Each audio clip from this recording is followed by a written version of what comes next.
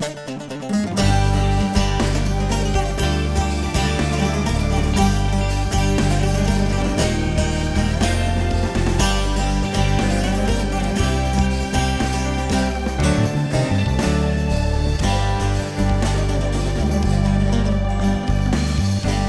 I'm Mitch Glaser, president of Chosen People Ministries, and welcome to The Chosen People.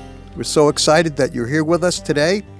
And boy, one day I'd just like to see your faces. I know you'd love to see mine. And you can if you take a look at the Chosen People website. And you can see our faces, and hopefully we'll be shining for Jesus. That is chosenpeople.com/radio.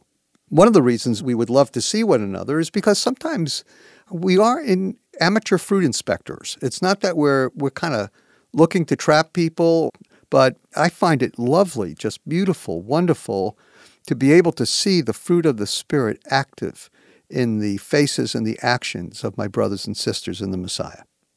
So today we're going to continue our little chat about the fruit of the Spirit. And we'll be looking at the Greek word Paul uses, pistis, P-I-S-T-I-S, and that can go a couple of ways. It can be simply faith, or it can also speak of our faithfulness. God is faithful, and we can be faithful just like God if we walk with Him and we allow Him to recreate us in His image, but we also need faith. And so the gift of faith is one thing, and being faithful is the result of our faith. Now, with me today is Bobby Walter, our co-host, who leads the New York region for Chosen People Ministries, is in charge of our Brooklyn branch, and that one little borough in New York City has the highest concentration of Jewish people in the United States of America. It's when you walk into Brooklyn, particularly in more religious areas, you just flew to Jerusalem and didn't have to pay the plane fare, And so Bobby leads our ministry there. And Bobby, it takes a lot to have faith, to be able to walk with the Lord and do the work in Brooklyn. And I have found you to be a faithful man. So why don't you greet everybody and tell us what's on your heart today? Yeah. Well, I appreciate that, Mitch. And I'm really looking forward to continuing this study, this discussion that we've been having about the fruit of the Spirit. The one that we're going to talk about today, like you said, is faithfulness. We want to dig in. We want to go a little bit deeper and try to get a good biblical understanding on what faithfulness is. Absolutely, Bobby. I guess we should start with our favorite, probably, the Old Testament. Mm-hmm. In Exodus chapter 17, verse 12, we read about God's faithful character. And I think that it's really important for us to understand it. So let me just read the passage. But Moses' hands were heavy. Then they took a stone and put it under him, and he sat on it. And Aaron and Hur supported his hands, one on one side and one on the other. Thus his hands were steady until the sun set. And that Hebrew word for steady is emunah. Mm. We almost get the word amen from the word emunah. So be it. Yeah. Rock solid. Yeah. Same root word. Same root word. And so when we talk about faithfulness, we're talking really about a quality of God or an essential part of His nature, or what we call theologically an attribute of God. Mm-hmm. God is faithful. God cannot be anything other than faithful. On the other hand, we pretty easily can be anything but faithful at times, And so we need to strive to be faithful like God. And, there are a lot to learn about God's character, but I want to just touch on this great need for faithfulness today. Mm-hmm. I believe that our dark and sometimes very broken world, particularly because of the hard times that we've experienced where there's so much change, I like to add a beatitude called Blessed be the flexible, because it's the only way to really handle what's been going on the last couple of years. And just to be clear, that's an unauthorized beatitude, just so we know. That wasn't even King James. It wasn't even King Mitch. It was just there. And so we have a fabulous testimony when we just keep our word. The practical way to be faithful is to say what you mean and mean what you say and to do what you say. And that builds trust. And when people know that we serve the Lord and we in some way claim to reflect his character, then we really need to keep our word, because people will learn more about God and about his faithfulness from the way we behave. And so it's wonderful to extol the virtue of God as faithful and forever. But we need to get the point. James said, don't just be hearers of the word, but we need to be doers of the word. And so we need to be faithful in what we do and what we say. And that also gives us integrity. Right. And I think that that's part of the testimony, particularly to a Jewish person. I've heard from many of my own family, like everybody else in this world, sometimes they'll throw out a bad word here and there. And I remember when I first got saved, and I realized that they knew I was different when one of my sisters tossed out a bad word and looked at me and said, I'm sorry, I didn't mean, forgive me for using that kind of language.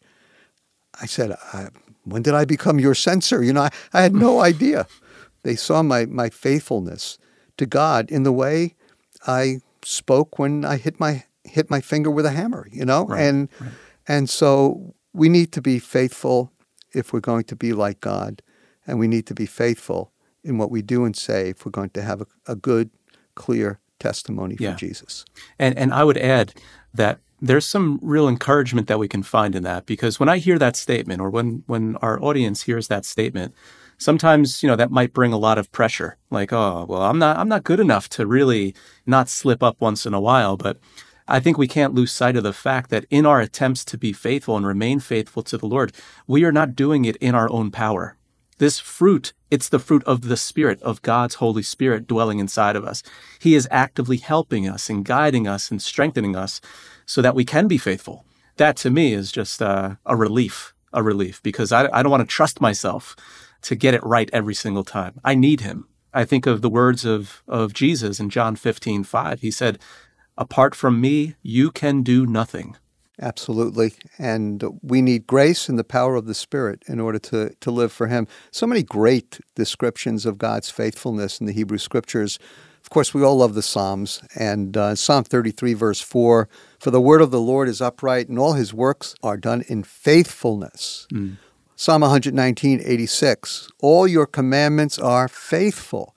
They have persecuted me with a lie. Help me. Well, we cry out for help because we know God's faithful. And then Psalm 143, verse 1, hear my prayer, O Lord. Give ear to my supplications. Answer me in your faithfulness, in your righteousness. What that really boils down to is that God is dependable. It's okay, actually, Bobby, to recognize that you're going to struggle to be faithful. We can even struggle just to have faith. Jesus said it's just a mustard seed, of faith that we need in order to get saved. And we can be more faithful, but we can't do it on our own. Exactly right. We have to realize that it's God, by the power of his Holy Spirit working in us, that helps us.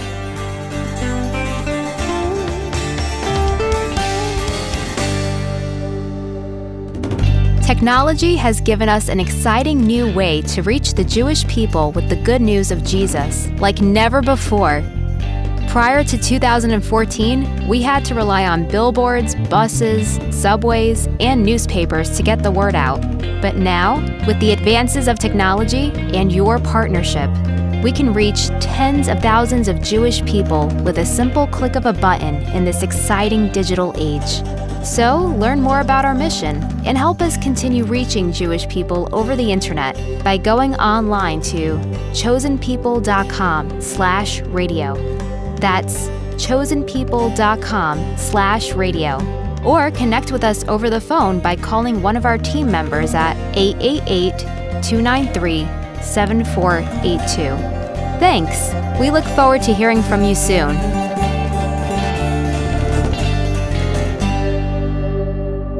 Welcome back. You're listening to The Chosen People. Well, we're about to hear from Mitch, a good friend of ours, Roy Schwartz, who, when he was a young man, he wanted nothing to do with Christians. But then he went on a road trip, and he stopped in Wisconsin, and his life was changed forever. Well, one has to ask the question, what was her name? We're going to see how a nice Gentile girl who loved Jesus turned the life of a nice Jewish boy who didn't. All around, it's going to be a 180-degree turn. We were pretty well off as a family, and so outwardly I had everything a person could ask for. And yet within my very being, within my very heart, was a restlessness. I was depressed. I was frustrated. I was looking for peace. I never had any long-term happiness. I didn't know where happiness could be found. I looked for it all kinds of places. And probably the thing that drove me most to distraction, to be completely upset, was the lack of justice in this world. I was really upset by that. That's why I wanted to become a lawyer, was I thought that maybe through law I could bring justice to this world. So I'm traveling cross country to see America. Come to this small town in Wisconsin. Actually, it wasn't that small. La Crosse, Wisconsin, right on the Mississippi River. I decided I was going to spend the night there, hang out, and make a mighty crossing of the Mississippi River. Jewish kid from New York crossing the Mississippi River. Going to the city, and there are a lot of bars in this town, and I was asked to jam with this band, playing my harmonica, New Yorker, playing blues harmonica. And there was a girl there, just absolutely beautiful. Blonde hair, blue eyes, Wisconsin Dairy Queen. That's all I could think of. I mean, she was just beautiful. And moreover, she was fascinated with me. She thought I was great. Every story I told, she laughed at. She was just wonderful. Kind, gracious. And then she introduced me to her friends. They were all Jesus freaks. Jesus. So these Christians started telling me about Jesus. That was the last thing in the world I wanted to hear. I mean, as far as I was concerned, anybody who loved Jesus hated Jews. And I love to argue. I was going to be a lawyer, right? So I came up with every argument why Jesus couldn't possibly be the only way. And with every argument, they'd show me in the Bible where this was so and this was so. And finally I said, you know what? I'm Jewish. I figured that would end the discussion. He said, you're Jewish? Hallelujah. Our Messiah's Jewish. Our Bible's Jewish. If it weren't for the Jewish people, we wouldn't have a Bible or a Messiah. I'd never had a response like that before. So as these guys are sharing, I'm thinking to myself, you know, I was trained in Judaism. I mean, I knew the prayers, and I mean, I was bar mitzvahed in the Orthodox tradition. And yet, here were Gentiles who knew more about the God of Abraham, Isaac, and Jacob, more about my God than I did. And I thought to myself, what are these Gentiles doing with my God? They were on a first-name basis with him, it seemed. And that just confused me. So they said to me, you ask God, the God of Israel, if Jesus isn't the Messiah. I just wanted to get out of the conversation. I had enough of these guys. So I said, okay. And I muttered something under my breath as I was walking out the door. And I figured that would be that. Well, I went from there to continue on my journey cross country. And I just couldn't get that girl out of my mind. A couple of weeks later, I was in California. I figured, boy, I would find more girls. But there was never anyone like her. I had to go back. So I get to Wisconsin, and I reconnect with Joanne and her friends. And they start sharing with me about the New Testament. And actually, I began reading in the book of Matthew. And as I read Matthew, I was just blown away It begins with, this is the genealogy of Jesus, the Messiah, the son of Abraham, the son of David. The more I read Matthew, the more Jewish it appeared. I mean, I always thought that the New Testament was like, it was just craziness, and certainly not related to anything Jewish. And yet, every page I was reading was Jewish. For the first time, I came to realize that Jesus was not Catholic. I had always thought he was Catholic. And as I read this, I was just amazed. So as I read in Matthew, I saw in Jesus, first of all, that he was Jewish, and he was dealing with injustice. And yet, as horribly he was being treated, he was kind, he was gracious, and yet he continued to love. I was blown away by that. I'm looking for answers. I'm looking for life. I'm looking for love. I come to Wisconsin. I come to La Crosse, Wisconsin, and I find the answer to both. And both of them begin with the letter J. Jesus, the Jewish Messiah, and Joanne, a beautiful blonde. And now I have both.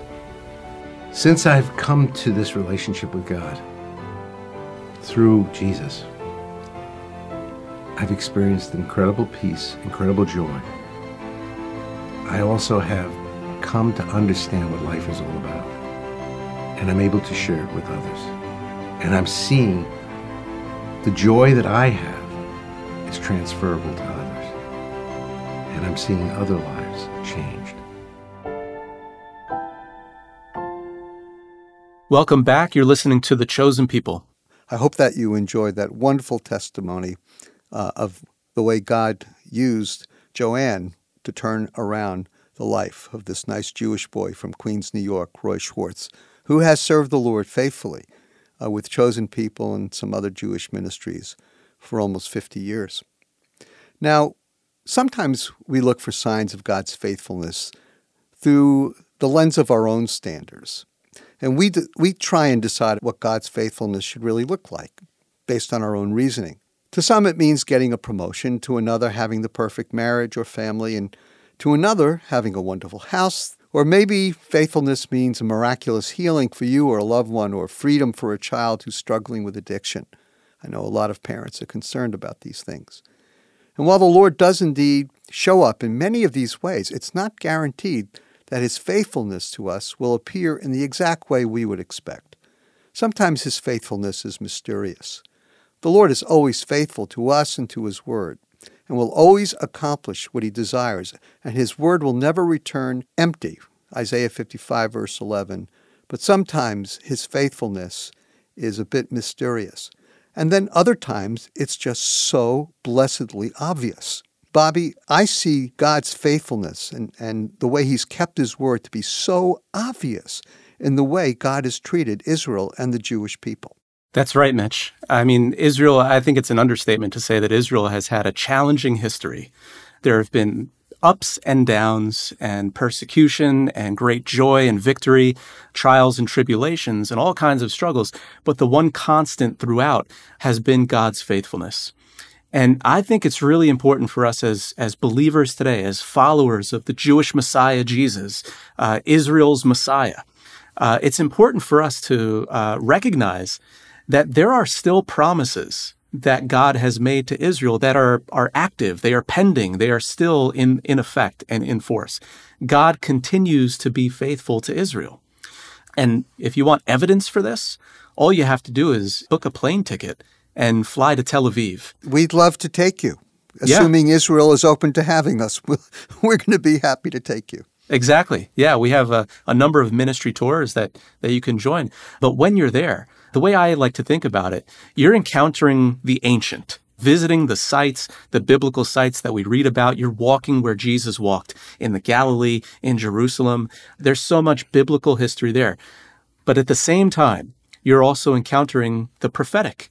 You're engaging with Jewish people who are living in the land, Jewish people who have repatriated back to the land of promise, the land that God promised to Abraham, Isaac, and Jacob. And they've come from all over the world. Some have been born there. Some come from the United States, some from Argentina, some from Europe, some from Ethiopia. But what you find is, for the first time in nearly 2,500 years, you've got a very strong Jewish presence in the land of Israel. And this is significant. I would argue, I'm sure, Mitch, you would argue too, this is evidence of God's faithfulness to the Jewish people, his faithfulness to the promises, because this is leading somewhere. In Ezekiel 36, verse 24, Ezekiel said, "For I will take you from the nations, gather you from all the lands, and bring you into your own land." Now, at one time, some Jewish people were so desperate to get out of Eastern Europe, where they were being persecuted, that they thought maybe Uganda was the promised land. But there was only one land for the Jewish people. And the boundaries of it are found in Genesis chapter 15. And you could actually see those boundaries and work it out on an ancient map. And you'll see that even with the land Israel has today, we don't have the whole enchilada. And one day, when Jesus returns, then Israel will have the land and be at peace. So the return and establishment of the state of Israel more than 7 decades ago is just another grand, clear sign of God's faithfulness to his covenants and promises. And brothers and sisters, look at it this way. If he's faithful to the Jewish people, then he'll be faithful to you. And so remember, as the psalmist said, to pray for the peace of Jerusalem. They will prosper who love thee. Pray that God, in his way and in his time, will perform all of the promises that he's made to the Jewish people and to us. And because he is faithful, we know he will.